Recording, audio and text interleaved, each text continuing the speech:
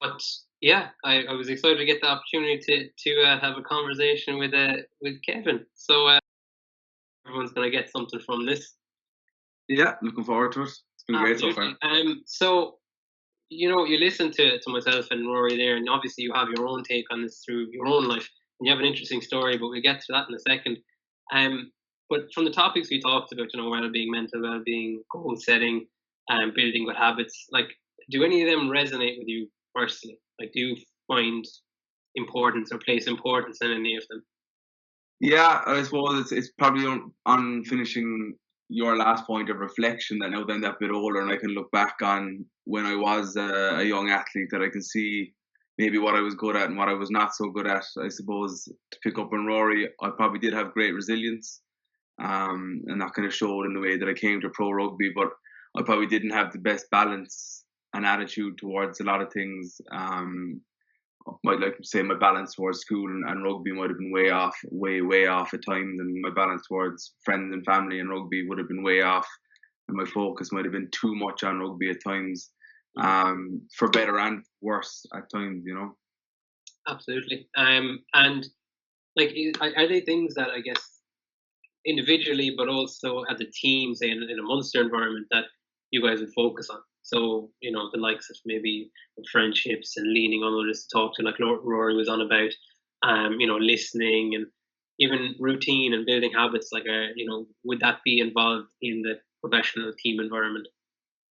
Yeah, I suppose, and this year even more so. If you could have, we spoke when we had to break up this time last year, and then we had to all come away from each other about like how important that routine was, and we were broken up into groups, to kind of stay on top of each other, and make sure we were all staying within routine and looking after each other. And it wasn't a group of oh, you better be doing it or you're not doing it and you need to be doing it. It was more like, how we get nominated, is everything all right, like kind of a thing. And because it was a very challenging time where a group that are used to seeing 40 of each other every day, the crack is unbelievable, we really enjoy it, we're living the dream, and then it's gone and we just stay at home. And everyone was in the same boat, but that was difficult. So these little groups that we picked up then, like you said, for the listening and chats, and they were vitally important for us. And I suppose that kind of has continued on now that we're back in, and it's something that we said when we got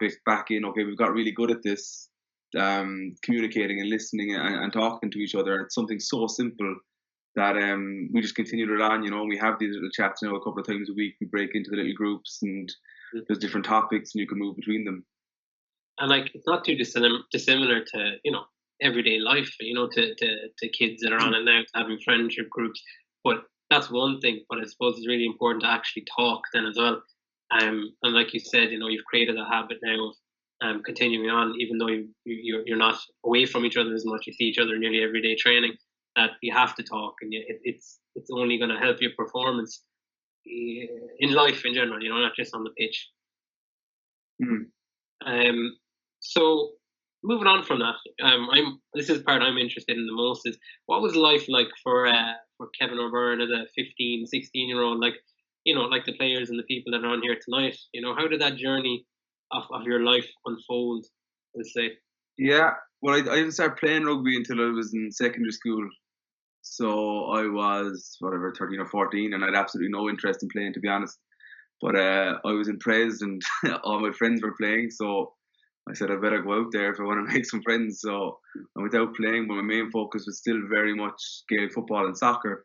So it wasn't until kind of third year then, when I suppose rugby starts getting that kind of bit serious, if you want to call it serious, when you're in school, and um, you need to kind of start making decisions and stuff like this. But I kept playing football, soccer, and rugby. Played junior cup, and it went terribly for us at the time. But then when I went into fourth year and senior cycle, I suppose maybe my parents noticed that my balance of, probably from my junior cert results, my balance wasn't great of my sport and school and social life. So I did transition year in Prez, but from there then I left Prez after that. But in fourth year I left Prez rugby and went to Highfield, because I could see when I was in Prez in that senior cycle, I used to play back row. I was in much better shape than I am now, so I used to play back row, and I was playing Peter O'Mahony was the year ahead of me, and so he'd been playing, and fellas like, I know some of the kids I might know, Brian O'Hara, and these were big players, you know, at the time, and I was kind of thinking I won't get a game, so I needed to move and go into the club world and give it a go from there. And like, you know, that wasn't the easiest. So like, I mean, you didn't have the easiest, I guess, progression up until to professional rugby. And you know, a lot of kids, you know, I'm one of them. When I was younger, have that aspiration of wanting to play professional rugby to make it all the way. But realistically, we don't all make it. But on that journey, I think is the resilience that Rory talked about, the bounce back after things not going your way, but still persevering and knowing you can get through it. So how did you actually, you know, skip forward, but how did you get to right now, you know? So we're sitting in front of us talking about it. Yeah, well, I can tell a long story quickly in that everything went fantastically well until I was 21. You know, I went through the youth system, won All Irelands with Highfield under 16s, under 18s, won All Irelands with UCC under 20, captain UCC under 20, captain Munster under 18s, under 19s, under 20s, play Ireland under 18s, under 19s, and then didn't get into the Munster Academy. And then it's nearly like someone puts a full stop. And what now? I'm only 20 and I don't have anything, you know. I suppose I'd gone to college, but probably more just to satisfy the wants of my parents as opposed to my own needs and what I wanted to do. I can remember sitting down with career guidance counsellors like everyone does in school, and the guidance counsellor and my dad talking away about the different options that I'd have, and I was going, here, I don't know what you're worried about. I'm going to play professional sport. And then looking back at me going, no, you're not. Well, chances are you're not going to. So went into UCC and I did biochemistry for 2 years and failed first year twice, and then still had no contract anywhere. And I rang Connacht Rugby myself. So I rang Connacht and said, look, what's the chances of me maybe coming up and having a go with the academy? So off the road, I went up to Connacht on one May afternoon to have a go at a pre-season trial. So I wasn't getting paid, I wasn't getting anything. They put me up in some student accommodation. I went on trial in Connacht for 2 years. And I was in a trial for the summer, and I was in the Connacht Academy then for 2 years after that. So I suppose stuff kind of looked like it was getting back on track again, you know, and I probably got tricked me twice kind of thing. I thought, this is it, I'm back on track, everything is going to go fine, I'm going to go academy, 18, senior team, and I'm never going to leave Galway. I'm going to play here until I was 35. And 2 years later, no contract again. So out of the Connacht Academy, and I have no contract anywhere. I played maybe 24 BNI Cup games at that stage, and I had won AILs with Corinthians, so I was a pretty experienced player at this time. Like, so, yeah, I suppose again someone put a full stop there, and at this stage, then I had rugby experience, but I had no academic or work experience whatsoever to fall back on, you know. And I'm 21, so going on 22. So yeah, that was kind of up to that point. Will I keep going?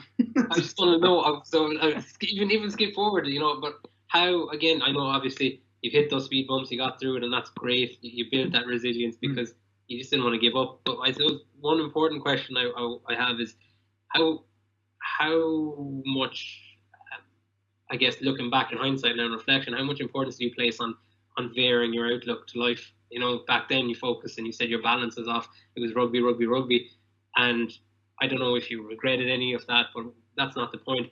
What would you say to yourself now, I guess, to that younger self in terms of balancing life and looking outwards, not just with one avenue?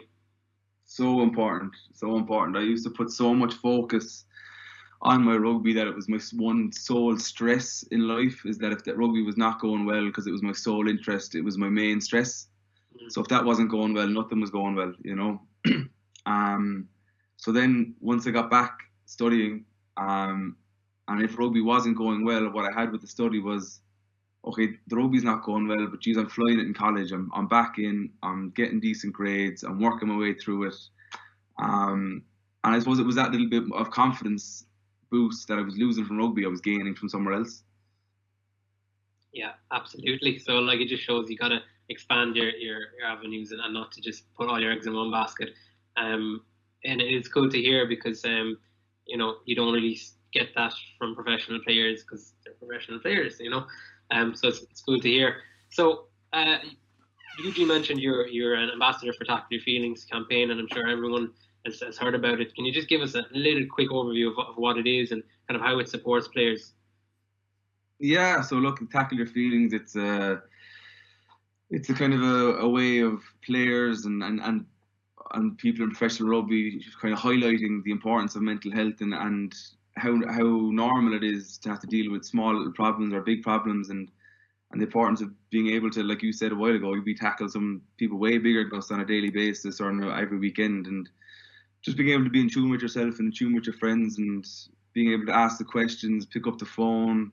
Like we've a close enough knit of friends in Munster, and from over the years, like 3 of them don't even play with Munster anymore, but the 5 of us will still stay in touch, and we might pick up the phone, and we might come off the phone call and ring someone else and go, here, I'm just off the phone with him there, and he's not great. Maybe give him a buzz and see how he is, and that's it. I suppose Tackle Your Feelings is nothing so formal.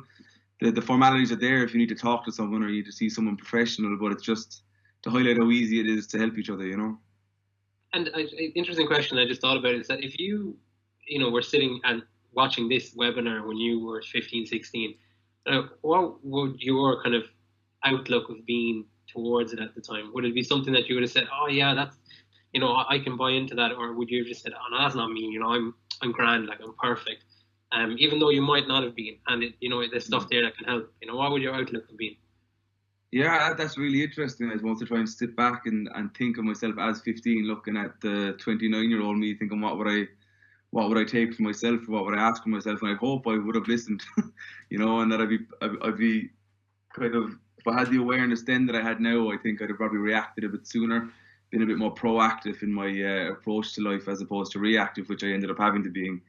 But I suppose thinking back, I'd probably think of myself, I probably wouldn't be listening to me. But again, I didn't have access to this wasn't a thing. So we didn't have the access to players. Like, I wasn't getting on a webinar with the player that had 8 or 9 years experience to see what they had gone through, big or small, to see their outlook, if hoping I can add value to anyone that's on this, but that's a great thing to have, Absolutely, and I love that. It's just, don't close yourself off to something before you try it, or before you, I guess, try to see if it works for you and helps you in any way in mental well-being, physical well-being, whatever. And to finish off with the question that we kind of had here is that, what would your kind of top 1, 2, or 3 even takeaways from tonight's webinar be, like that stood out to you, or something that you have to say? Yeah, I think what's worked for me a lot, and I suppose I'm only learning still, like you were saying, having the balance in your life is really important. Don't get too bogged down on different aspects. Have a multifaceted life, get as much into it as you can, play as many sports as you can. And like I said, they'll trade off with each other. When something's not going good, something else will pick you up, and I felt that's only something I learned in my late 20s, like. And then the other thing is the resilience. You'll build the resilience through the balance in your life, I feel, that, again, this is just my personal opinion. I'm not saying this is how it will happen, but how it happened for me, And then just important friends is the last thing. Again, something I took for granted until now. And if someone told me at 15 that I had friends that I could talk to about stuff, or even at 21 I had friends that I could talk to about stuff, I would have been delighted, Absolutely, and I guess not being afraid of that, is it? It's just don't. Yeah. You can be just like, oh, what are they going to think? What are they going to say? But like, everyone realistically is kind of feeling similar things, They might be afraid of this or afraid of that, or, they have similar thoughts and feelings. So you never know. Yeah. You could help someone. Yeah, and I suppose it's something I only had the confidence in doing because I'd have been scared about talking to people and seeing, and then their reaction. If I was to tell someone here, like, I'm struggling with this, or I feel a bit anxious, because anxiety would be something I would have struggled with through my 20s, and you turn to a friend and you say, listen, man, I feel a bit funny about this. And he'd go, yeah, geez, me too. Like, and then all of a sudden it's not quite as weird and you can talk it out, and you turn to your third buddy and he's maybe telling you why you don't need to be. And this massive thing that you've built up in your head because you focused on just becomes so small so quickly. Yeah, that's cool. I love that. There, Rory, just before I pass you over to Stan there again, one interesting one we had a conversation about there the other evening.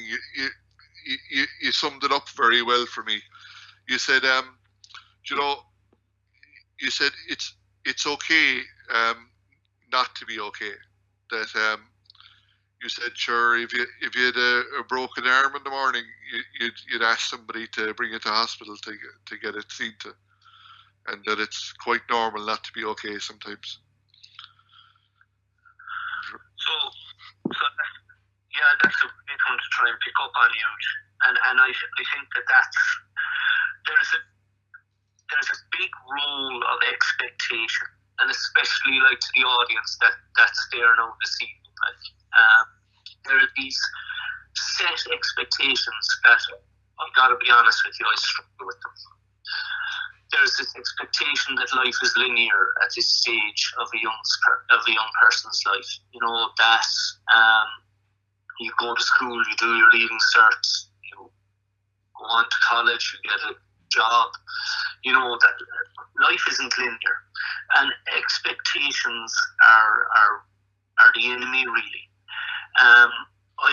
I think that when I'm able to say to myself it's okay not to be okay, that's the day that I'm comfortable in my own skin. I've been able to check in with another person to know that I've done the best that I can do. I know that when I say that to myself, it's okay not to be okay, is that there will be another day. There will be another time when, you know, I'm on top of the world. I hit that quite a lot at the moment, Huge. You know, I hit that. I'm not okay.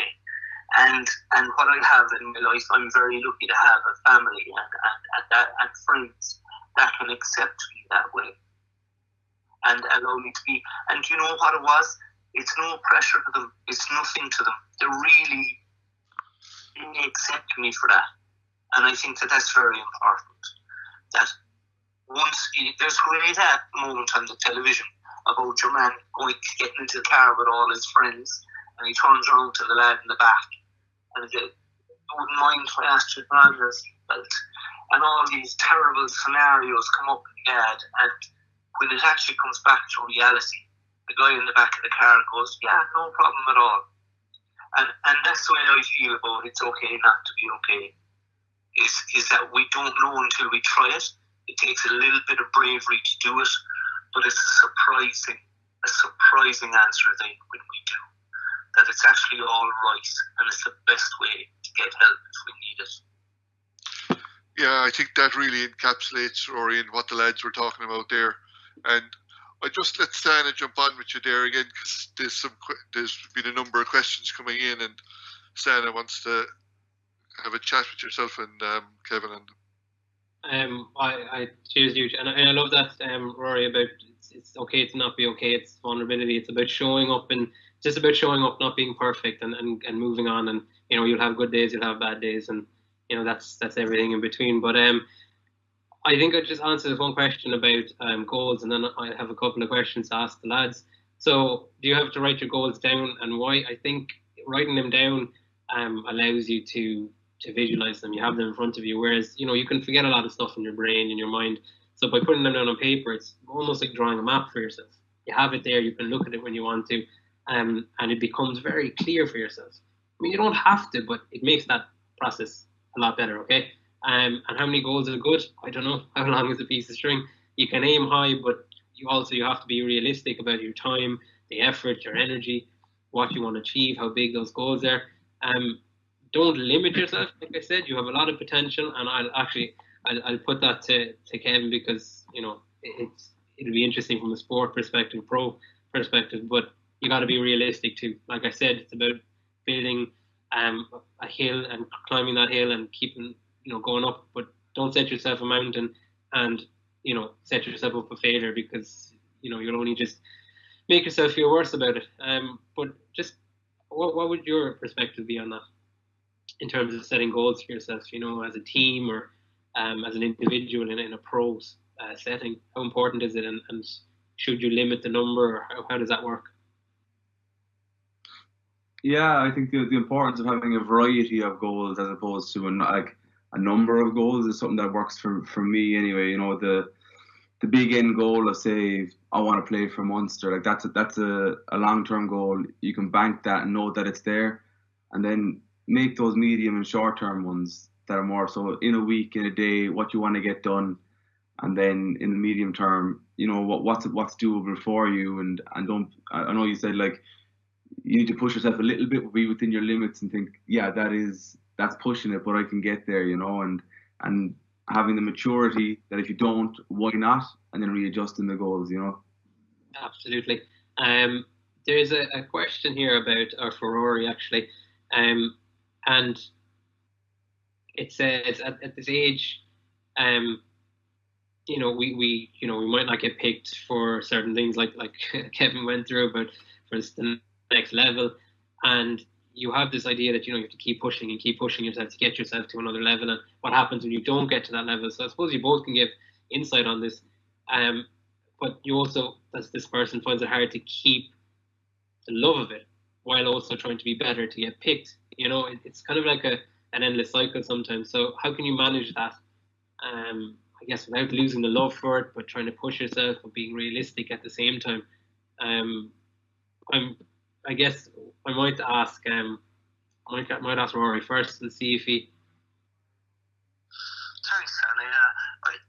That's the super question, and that's very, very real. Like I think the nature of that question is just kind of where it's at. You know, you listen to people like Brian O'Driscoll speaking about their underage career, and you think about the horror stories that he had in Senior Cup finals, and you know, and it's hard to believe then that, you know, he's the player that we've admired and seen, you know, for so long. But like when you look at that situation, the biggest competition that we'll ever have in our own lives is ourselves within our own minds.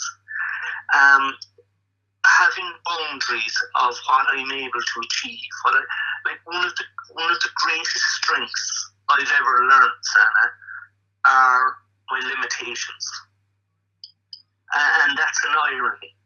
There's an irony in that, but knowing how far I can go, knowing that I've done the very best that I can do, and it touches on that other piece that I spoke about then. It's about addressing emotion.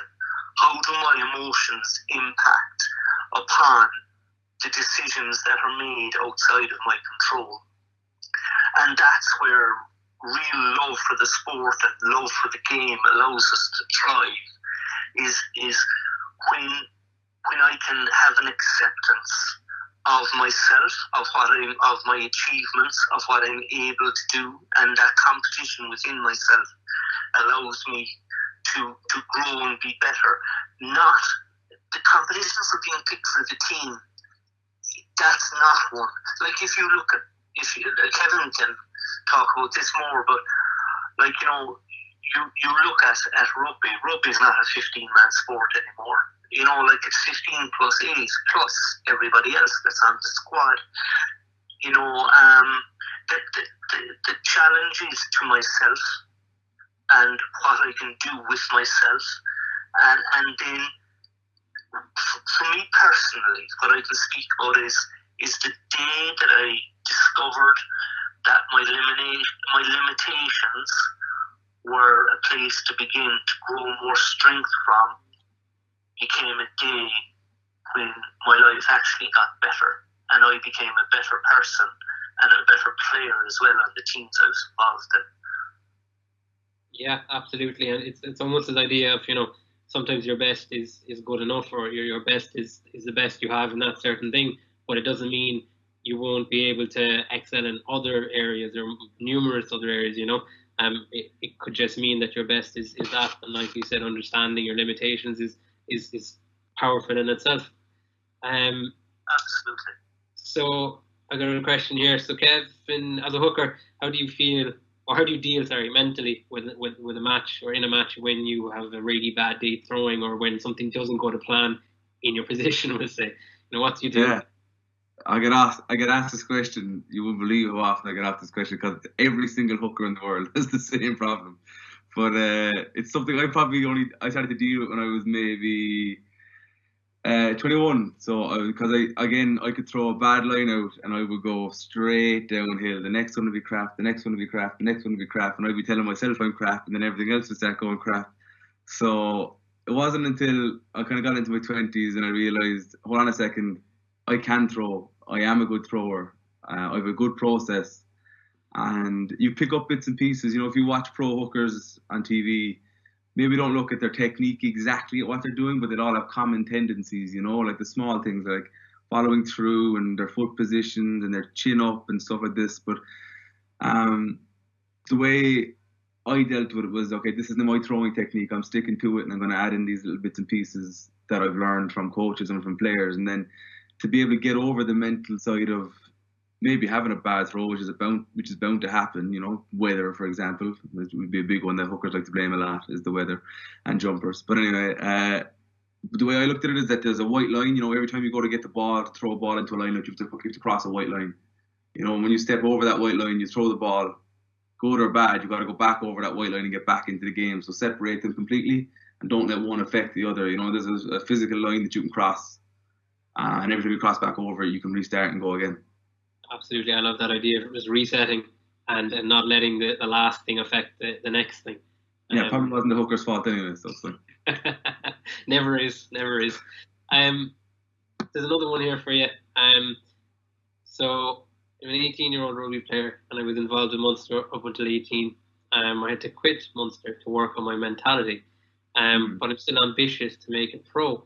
What advice would you give me? I suppose remember why you liked rugby, you know, and the core values and why you really enjoyed it, and go back to it with that mentality, as opposed to I'm going to go back and I'm going to become pro. You know, go back, but I'm going to go back and I'm going to start enjoying myself first. I'm going to remember why I enjoyed the game, and then whatever comes from it comes from it. And the benefits of going back to play rugby are much higher than the possibility of playing pro rugby. You know, the playing pro rugby is there's a chance, but the chances of you getting so many other benefits from it are massive. But if you really want it, you know, you can do it. We spoke about lots of stuff that you can use tonight. So there's lots of tools there, you know, but it takes hard work, takes commitment. But anyone can do it, but it's hard, you know. Absolutely. I have another one here. So Rory, how can, I know there's a few questions actually about this directed towards Kevin, but I think it'd be cool to get your perspective too, is how can your head really affect your game or mess with your game? And that can be life as well. I'm not just talking about rugby and the match itself, but maybe just in general. Yeah. So I think, you know, like that there's a couple of things. You have the whole Roy Keane thing, you know, fail to prepare to fail. You have my own one there, I picked it up somewhere, the 6 P's. Perfect performance prevents. You know, so on it goes. The most important thing that we need to hang on to is that life is about balance. The more balanced I am in my life, the more balanced I will be when I'm going into an intense situation. So the more I score, those things, the goal setting that you spoke about earlier, the more habitual that becomes throughout our lives in different places, the better the impact it is. Because what happens to us inside an intensive situations, inside pressurized situations, is we resort to type. We go back to the thing that we know the best. We go back to the thing that we know the easiest. That's why we practice and we train. I talk about with the under 14s, I talk about we're practicing all the time so that we develop the habit. Those habits happen in our lives.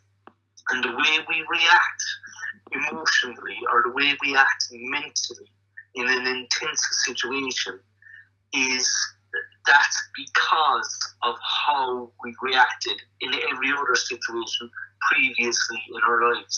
It's all a gathering up of our experience and how our mind kind of compiles it all, understands it all, breaks it down, and turns it into a decision in an intense moment. And the more balance that I have in my life, the better I am in that crucible then of performance, in an intense situation. And that works, like, so the things I'm talking about, they're proven and they work. So it can't be underestimated the better balance I have in my daily life adds up to being better able to perform in a game situation or a match situation. Yeah, and like you said, it's not letting like emotional overflow from something happen. So I miss a tackle, like Kevin was saying, or have a bad throw, which he doesn't do. Let that overflow and then go into the next job I have to do, or a potential conversation I have with someone that might not be so positive, to let that go into the next situation I have in my life. To really try and be wary and conscious of that. I have there's a cool question here around, and you kind of answered already, but how did you deal, Kevin, with kind of, I guess, having a bad day, but also maybe a bad time, not even just a day. How do you deal with that, with the speed bumps? Yeah, I suppose I can compare two different times of having a bad time, if you will. Like, so if I think of when I was underage and I'd have a bad time, it was, it would last. I'd beat myself up. I'd watch the video of the game or over and over again, looking at mistakes, why we lost, why I did this wrong, why I did that wrong. And it would genuinely put me in a bad mood and not right. Like, it's, I suppose, not rightly so. Like, I'd come home in bad form and my girlfriend, my family would be suffering at me because I lost a game of a under 17s league match or something like this, and it's important. It is important, but it's not the be all and end all, and whereas then if I come on a bit, and I think I only said the other day to someone, from 2015 2018 season, I played 108 or 130 minutes of professional rugby because I didn't get picked, so there was a small injury in there which I'll probably account for the reason I wasn't picked, but it was only about 3 months. But I didn't get picked for the bones of 3 seasons, and in that season, though, coming to the end of it, I changed that mindset. Like Rory was saying, I got more of a balance in my life. I was starting to come to the end of a degree, looking at doing a master's and stuff like this. And I suppose it's not a coincidence then that I started to relax in my rugby, and I started to focus on what I was really good at in rugby, and I kind of forgot that, and I suppose you can see that a little bit more now that I'm getting picked consistently, that I throw the ball around, I'm enjoying myself, and I'm not getting too bogged down on the negativities of it, and thinking, I might throw an offload and it might hit the deck and it's a knock on, but I might smile about it. I tried it, it's not the end of the world. It was probably the right thing to do. Bad execution, and for a rugby player, that's a very important thing, is the right idea, bad execution. And especially for a growing rugby player, if you can see the right idea, that's actually the hard part. You can close that skill and practice it a lot to the point where you can add it to the execution, add it to the right idea, and then that's the balance. But I think, to go back to your point on how do I deal with having a bad time, for the main part of my career, it has been to get balance back into my life. Like Rory said, I know he must have said the word balance 150 times between us, but it really is so important.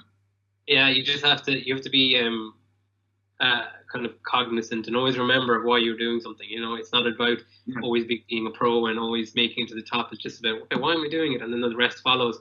And I think a good thing is to remember you have to zoom out sometimes. What might seem like the worst thing in the moment might, in the grand scheme of things, might actually only be a small speed bump. And you have to be just a little bit aware of that, because again, it can make you feel a little bit better that, okay, it's not the end of the world. It's just a small thing. I dropped the ball, or I didn't get picked for this team, but there's more to come potentially. I have one last one for you. Just nice and quick. Do you ever go into matches with specific goals? Do you ever go into your training with specific goals? Yeah, I think that my goals for training would be pretty consistent. I think that's because it's the bare basics of the game. If you need to get right every day, when you're training as much as we do, you know, and the things that make a good training session is when the majority of the basics of the game are going well.